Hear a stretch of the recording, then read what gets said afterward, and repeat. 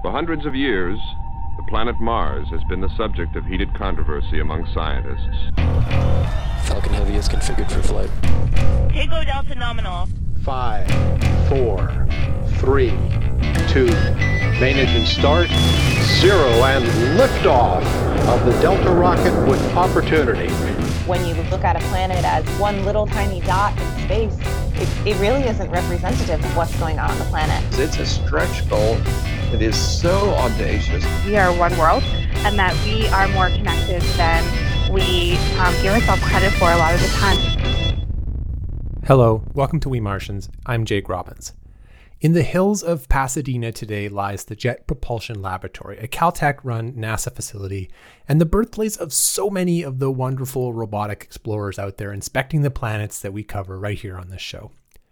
JPL has a history unto itself, and a rich one at that. It's a wild story with all kinds of twists and turns, a cast of characters that is both diverse and also not so much, and which intercepts big topics in the early 20th century like communism, Scientology, and the occult.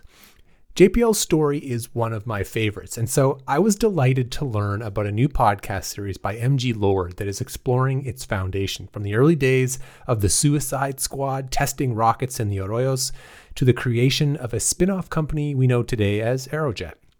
I wanted to learn more about the podcast and the new details revealed of this story, so I invited MG to the show. She joins me today to scratch the surface of this incredible story. All right, so we're here today with MG Lord from the Blood, Sweat, and Rockets podcast. Welcome to the show, MG. Oh, thank you for inviting me, Jake. It's fun to be here. Yeah, well, we're going to talk about your podcast series here, which is a wild story, one of my favorites about space history, the origin of the Jet Propulsion Laboratory, which is one of my favorite places in the world. Before we dig into that, though, I kind of want to just learn a little bit about you. And for any listeners who don't know you, what's your story? What's your background? And how did you find yourself telling the story of this thing? How did I wind up in I teach one of the many things I teach at USC is writing, and with nonfiction writing, I always tell my students to let their neuroses drive their stories. And in my case, in the early 90s, middle 90s, I guess, I had a best-selling book on a very different subject, Forever Barbie, the unauthorized biography of a real doll. And publishers, wanted me, they would give me the opportunity because that thing had sold well to write about, whatever interested me. Well, as it happened, I had a much older father who was a rocket engineer at the Jet Propulsion Laboratory. And I mean, there's always there's a bit of bittersweetness in this story, except I've been, doing things with it for 30 years.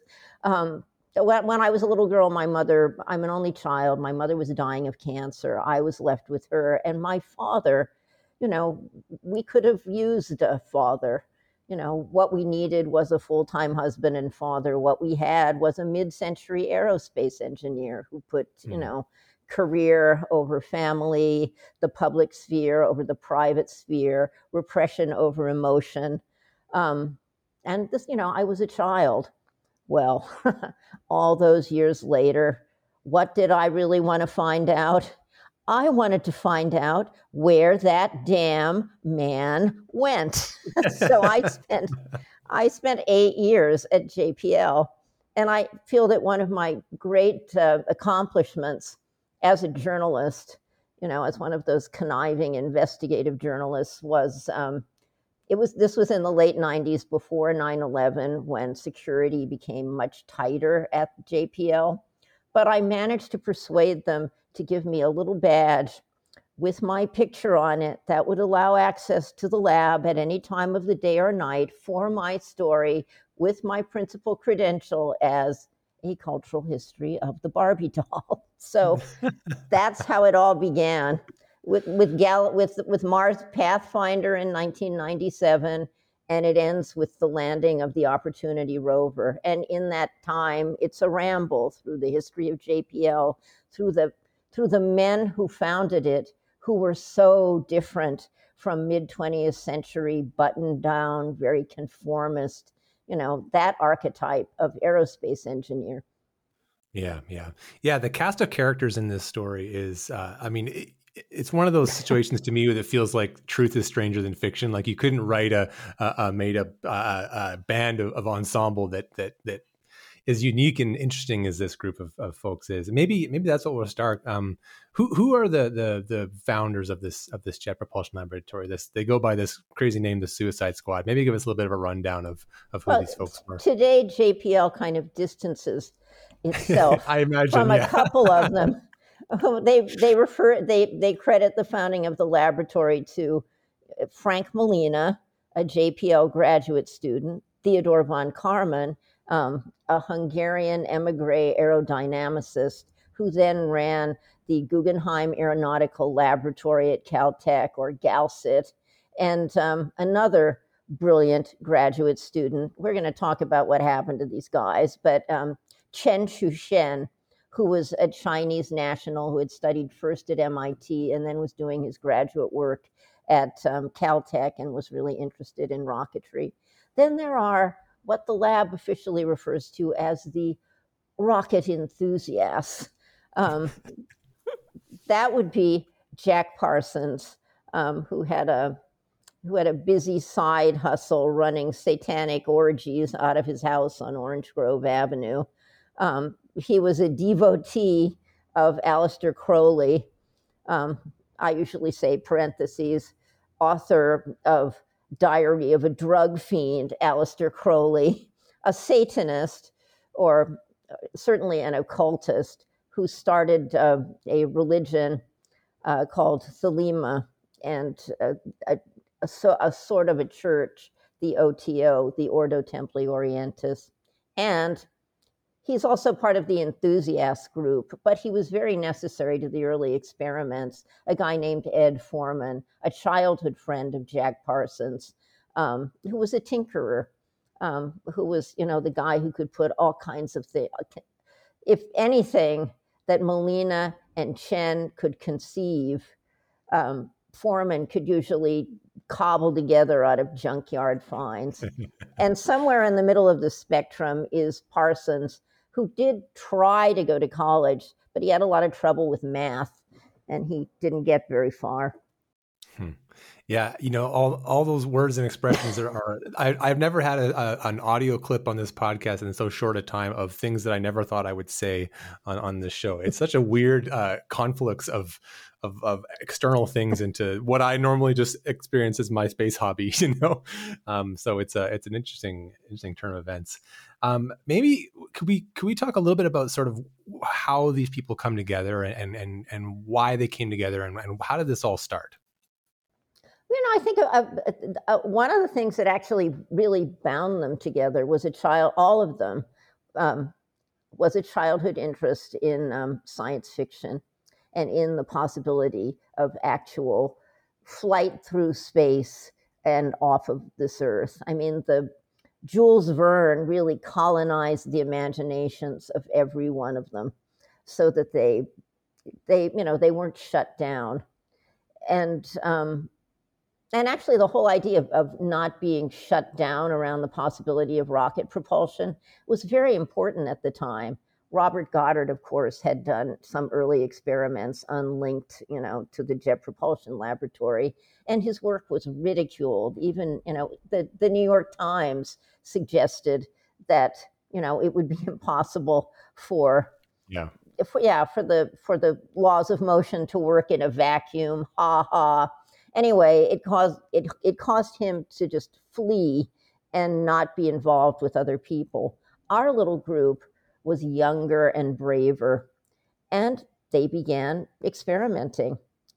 Parsons needed the theoretical grounding that Molina and Chen brought to the group, and he also needed the funding through the university and through other sources that were made much more available to a brilliant PhD student than to, a Satanist, a Satanist who was, he was sort of, he was definitely kind of a homegrown chemist. He knew a lot about chemistry and explosives, but not in to me, it's challenging to consider the idea of chemistry without a mathematical underpinning. My mother taught high school chemistry, and my father was a rocket engineer. So of course I became a writer and a cartoonist, and that I didn't become a Satanist because even in Satanism at that time the roles for women were very limited. Oh, jeez. But hey, now the new director of the Jet Propulsion Laboratory, Dr. Lori Leshin, is a woman, and we're going to be doing an in-person event on the 26th of January at the Crawford Family Forum in Pasadena at KPCC, an opportunity, to interview her. And I'm sure there'll be questions from the audience with a few other JPL engineers. That's great. I look forward to that. I know that was a real ramble. No, all good. This is what I'm looking for. I mean, this story is rambly. I mean, there's no really other way to tell it. It takes a lot of interesting twists. So the podcast does kind of organize it. Yeah. I wrote a book about this, but when I was thinking of the book, I wasn't really thinking of put everything in sections, and even the sections within sections have cliffhanger endings. So other people besides yours truly worked on the podcast, and I learned a lot about the cliffhanger ending. So That's good. So these folks get together. This is the 30s, I think, that this is all kind of happening. 1936. 36, Halloween. They're blowing stuff up around the hills around Pasadena here. Well, with our Satanist friend, the very first rocket test, and many people say this is not coincidental, was at the Devil's Gate Dam on Halloween. There you go. Okay. Can't make that one up. No, you can't. So they have a few experimental tests. Some things go right, some things go wrong, but they kind of move forward. You mentioned, the funding was obviously a pretty integral part of this. And I find it really interesting sort of how they come into some of their grants and their funding, and what they, one of the earliest spin-offs of this group is not JPL, but it's this company that we kind of know today, a company called Aerojet. Can you talk a little bit about how that stuff kind of happened? Oh, Aerojet is really important. And one of the things that I sort of knew, but it never really hit me in a big way, sort of knew when I was writing my book, but it didn't really hit me in a big way until the podcast, was just how backward and how ill prepared for a war our Army was. I mean, we still had things like a cavalry in a war that would be largely fought by technology. But the big pivot, in 1941 was ramping up the production of airplanes. But even then, they were propeller airplanes that required long airfields to take off. And the first really brilliant thing, and we kind of have to give Parsons, the chemist, credit for developing the solid fuel, a stable solid fuel for this thing, was a JATO. JATO is an acronym because everything in space is an acronym. JATO is an acronym for Jet Assisted Takeoff. And JATOs were devices attached to the wings of conventional aircraft. They were rockets, and they allowed an airplane to take off on a short runway, like on an aircraft carrier or in the Pacific, on an island. And they were absolutely essential to the war effort. Well, Caltech was not in the business of being an aerospace contractor, and the powers that be at Caltech did not think it was appropriate for a university to be a manufacturer, even though this breakthrough had occurred under the auspices of Theodore von Karman and Gal Sit. So von Karman, Molina, Chen, Foreman, another guy named Martin Summerfield, incorporated as Aerojet and made these things for the U.S. Army and enriched themselves along the way, or at least one of them did. We'll get to that story. So they're making these JATO rockets. They're sending thousands of them, I guess, to the war effort as this goes on, making a bunch of money. But at some point, from Aerojet, from Caltech, we finally get this entity of the Jet Propulsion Laboratory. So what was sort of the moment where that became a thing, an entity itself? Well, now we think of JPL as being part of NASA, which it became in 1958 with the founding of NASA. But initially, it was run by the Army. It largely did military research into things like propulsion, and always with a kind of, with a goal of how can this abstract research be made useful to a weapon. So the JPL that we know now really began with Explorer 1 in 1958. But boy, did things get colorful after the war. And maybe even before the war. I mean, just because Parsons had, his little Gnostic masses or satanic masses or, Gnostic masses, essentially parodies of Catholic ritual practiced in front of a naked woman, little interesting variations on a theme. This is kind of rambly, and I will get back to your question, but I didn't even realize how good some of my research was for the JPL book. Frank Molina's first wife, Lillian Darcourt, was French, well, actually the daughter of French immigrants, 17, an art student when he married her. He's in his 20s. And I have actually a tape from 1999, an interview with Lillian talking about, oh my God, a firsthand account of a satanic mass with Parsons. A lot of interesting firsthand material.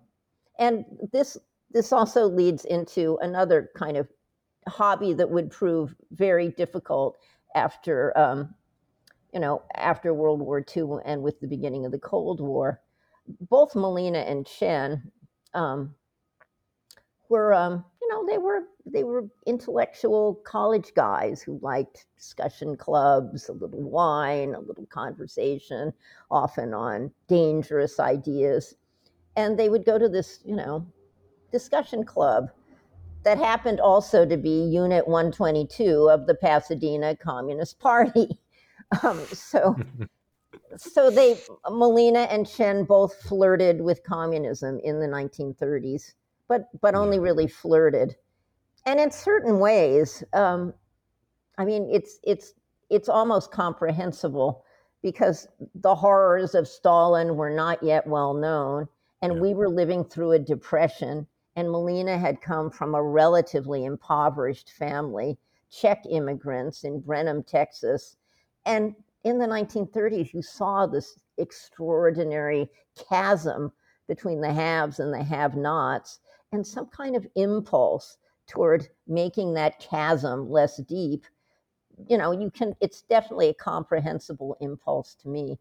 This would be in contrast to our friend Jack Parsons and the Church of Thelema, which was not at all about humanitarian efforts or, space, using your discoveries for the betterment of humankind. No, the catchphrase for the Church of Thelema and for Parsons was, "Do what thou wilt shall be the whole of the law," which gets a little problematic in his life too, when other people wilted things that he didn't wilt. If you get my drift, we're getting out of line, getting out of timing here. But for a while he had this big house and he had boarders in his big house, and one of the boarders was L. Ron Hubbard, future founder of Scientology, who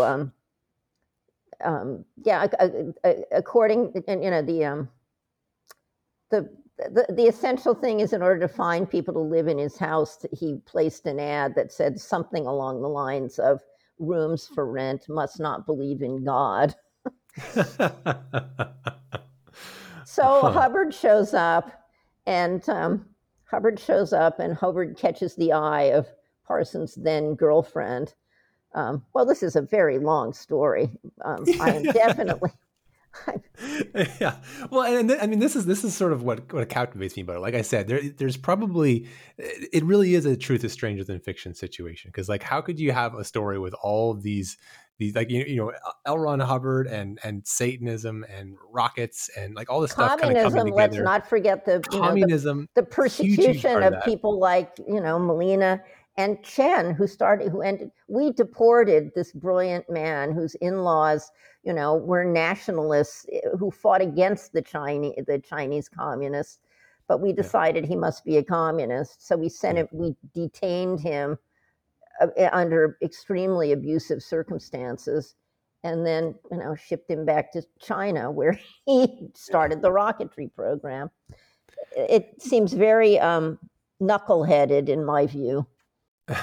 Well, and that is a what if scenario that I play out all the time, because the other story of Chen Chusen is after he was deported to China, he went on to basically found the Chinese space program. And exactly. So, today we're looking at the Chinese space program, all the activity it's doing. And there's a lot of talk in, Congress today about, are we keeping up with the Chinese and all that kind of thing? And I just like to imagine how that the deportation was on the United States to begin with. So there's an interesting counterfactual there that I never quite get tired of. So. Well, I think Chen was still alive for the first human space flight in China, and that moment, had to have been very sweet for him. One imagines after what he was put through here. But I think there was a story of like one of the astronauts went to visit him in his deathbed or something like that. One of the taikonauts. So. And also such a weird reversal, because when we also have Nazis in this story, and Project Paperclip, the total perversion of any kind of military justice, where we took these war criminals. Wernher von Braun was not just a Nazi; he was an SS officer, and we have evidence. In part from Annie Jacobson's book about Project Paperclip, that von Braun handpicked Jewish scientists from other concentration camps to bring them to Mittelbau-Dora, the hollowed out mountain where at the end of the war the V2s were being made, and in the neighborhood of 100 people died every day because of beatings, abuse, hangings. Yeah. It's a very dark history. But getting back to von Karman and Chen and the way the tables so turned with the Cold War, von Karman and Chen led a team of U.S. scientists that went into Mittelbau-Dora, U.S. engineers and scientists, when the war ended. And the goal was to actually have people with this kind of sophisticated education and understanding, American people, go in and see what the Germans had been doing. So Chen was highly valued and on this essentially secret mission with von Karman until the tables turned a few years later. Yeah. I want to make sure we also talk about Barbie Canwright. So this is, a story. I thought I knew this story pretty well, and I had never heard of Barbie Canwright, and I'm kind of mad about it. So maybe you can tell me a little bit about her story and how she became involved in the early days of the Jet Propulsion Laboratory. Well, often women were computers, which is another word for calculators. They never had. What's galling to me about Barbie Canwright is that her husband, Richard, kept getting promotions for doing exactly the same thing that she was doing. But yes, even as far back as the 30s and 40s, there were women computers who were essential to the calculations that allowed. Well, not just. I mean, we're looking past JATOs now. We're looking at the WAC corporal, the missiles that were being put together at White Sands.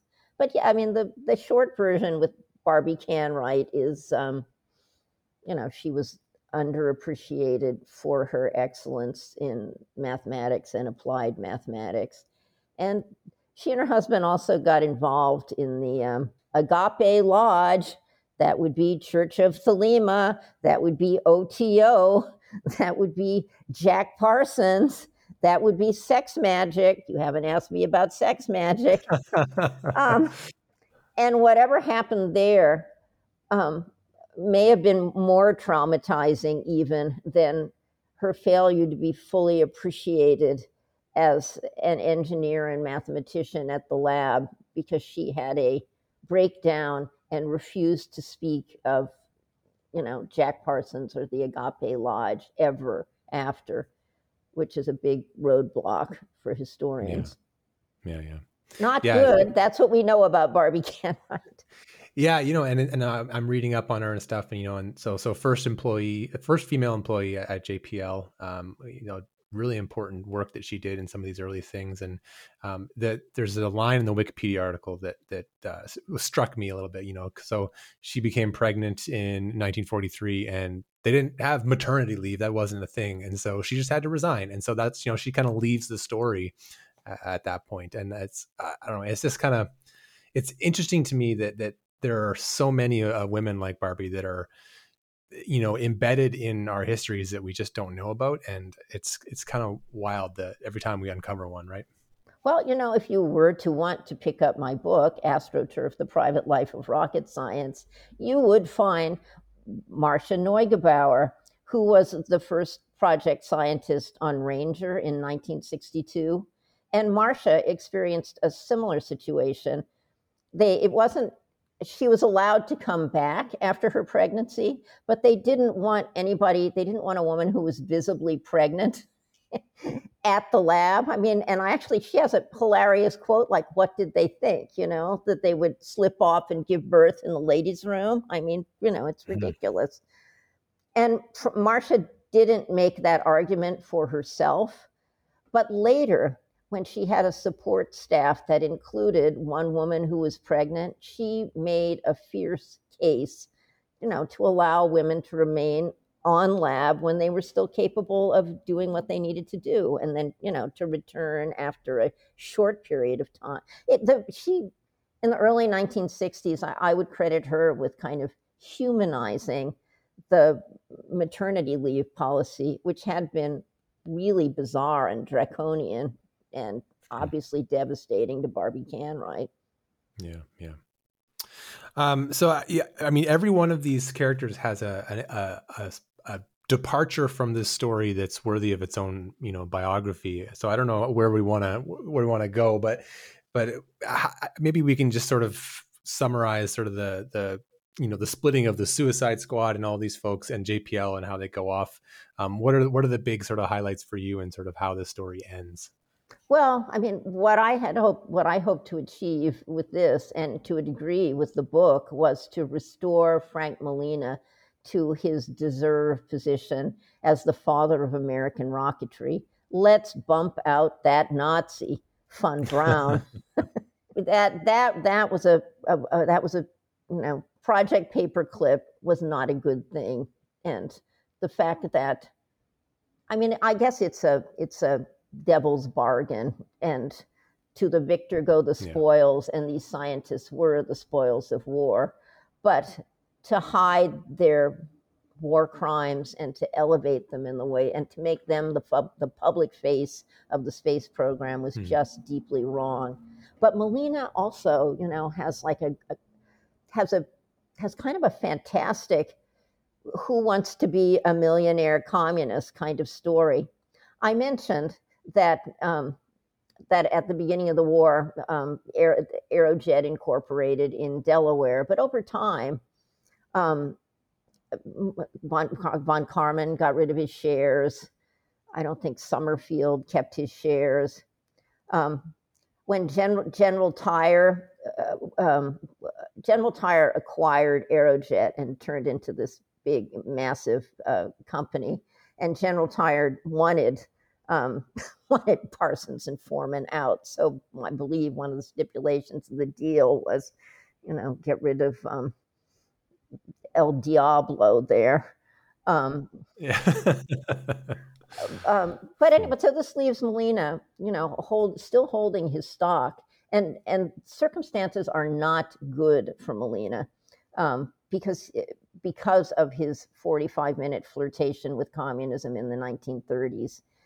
And it all comes down to the personnel security questionnaire that asked the question that haunted so many, not just scientists, but also people in Hollywood and intellectuals. Are you now, or have you ever been, a member of the Communist Party?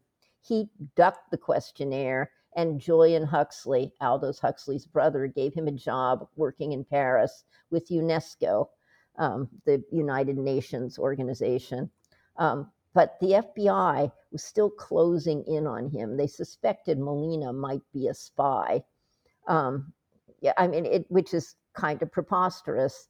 But it's still such a great story. Now, if this were a movie, this would be right around the end of Act Two, where there are cars following Molina in Paris. There are French agents in their big black cars on the street, watching his wife, watching his kids.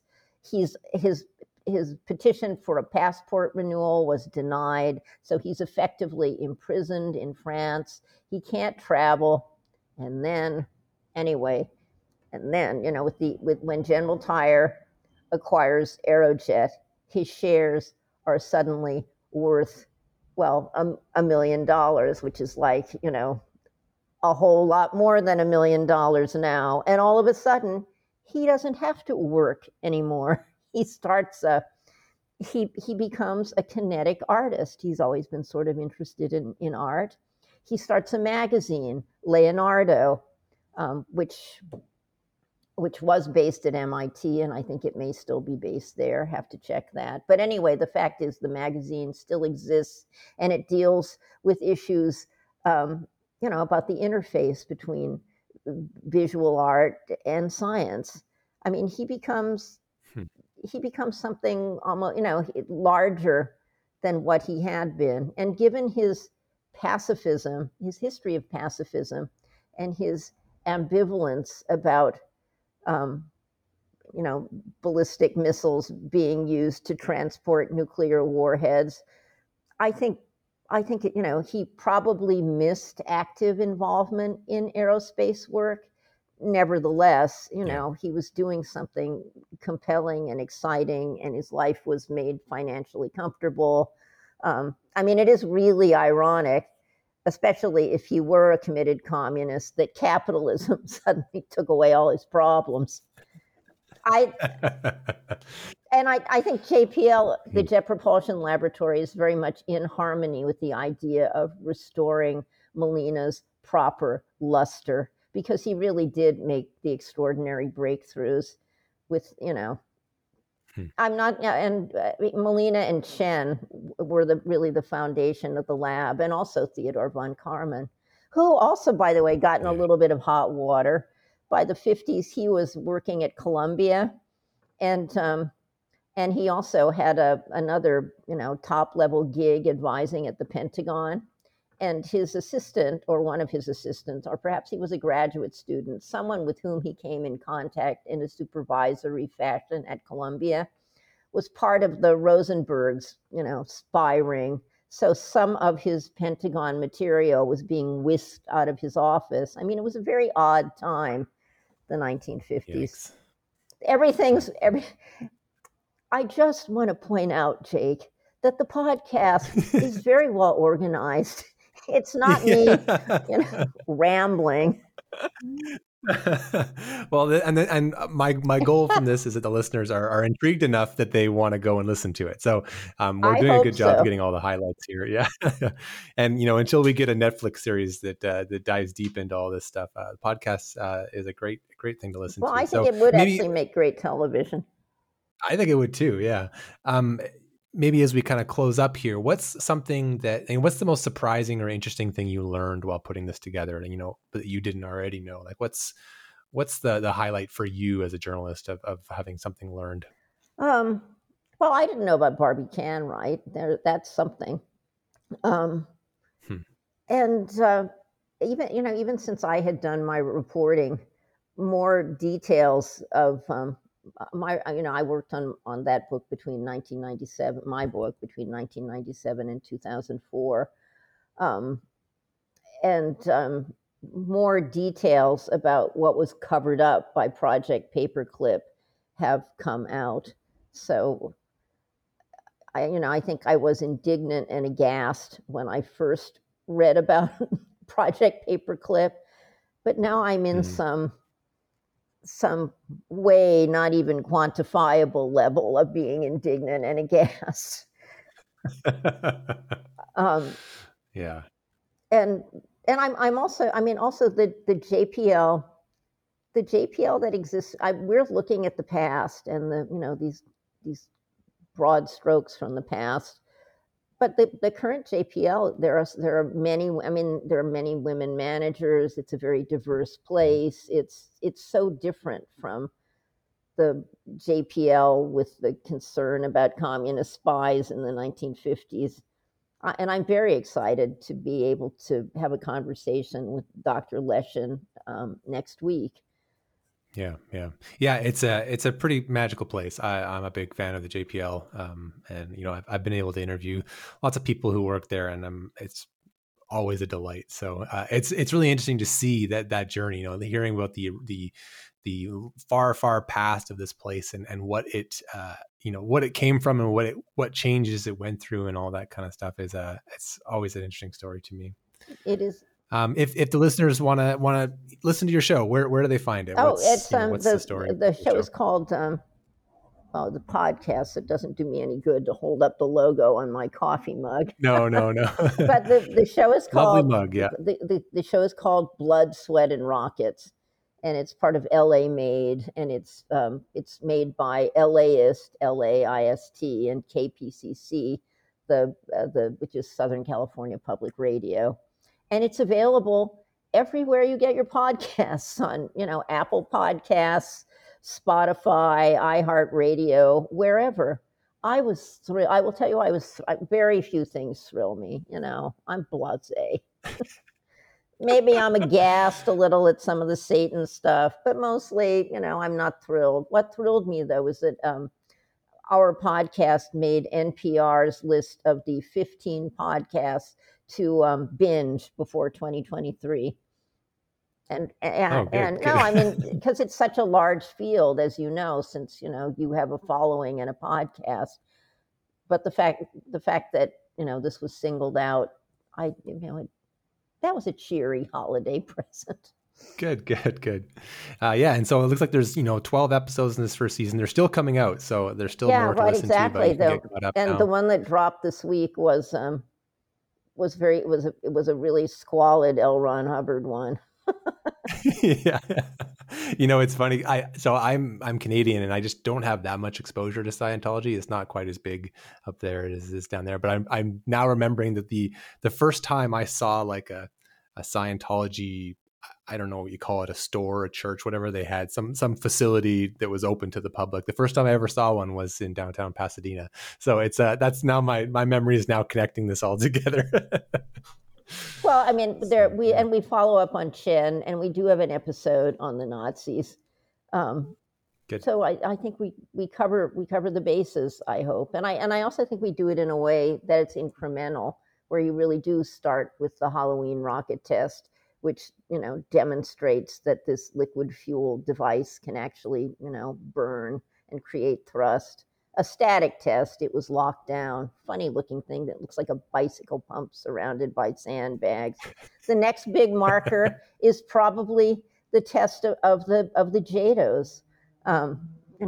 Would they actually work when lashed to the wings of a plane? And they did. And and so it's broken down into kind of a digestible, still pretty funny. Oh, and it's also laced through with occasionally bitter memories of my father. No, it's really well put together. There's good stuff in it. It's a good mix of, like I said, your memories. There's some good interviews with it. There's historians who are part of it. So I've enjoyed it so far. And I'm excited for the rest of the pieces to come out. Oh. So, Yeah. So thanks so much for joining us on the show today. It's been really fun to talk to you and really just scratch the surface of all this stuff. I mean, I hope the listeners are just like, what? I need to hear more about that part. So I appreciate you coming on to share that with us. Well, thanks so much, Jake. I have to listen to your show more often. As you can see from the wall behind me, I have a serious space hobby too. And, Cool. Yeah. Okay. Well, thank you. Take care. Bye. That's it for this week, Martians. Huge thanks to MG for talking with me and introducing this vast topic. Trust me, the podcast is very well organized and I think you'll enjoy it. If you want to spend time with other like-minded space fans, you might like our community Discord with exclusive access to our supporters on Patreon and elsewhere. We have channels dedicated to different space topics, live event, virtual parties, a fun space prediction game, and more. I've made some great friends over the years there, but I'm always interested in making more. And now we have a new way to join. So if Patreon isn't the right platform for you, you can now join directly through Discord and their premium membership program for just $4.99 a month. Just head over to offnom.com/Discord and click the big green button. Have a great week and ad Aries, Martians. We Martians is an independent, listener-funded podcast created by me, Jake Robbins, on planet Earth. You can reach us at info@wemartians.com or on Twitter at @we_Martians.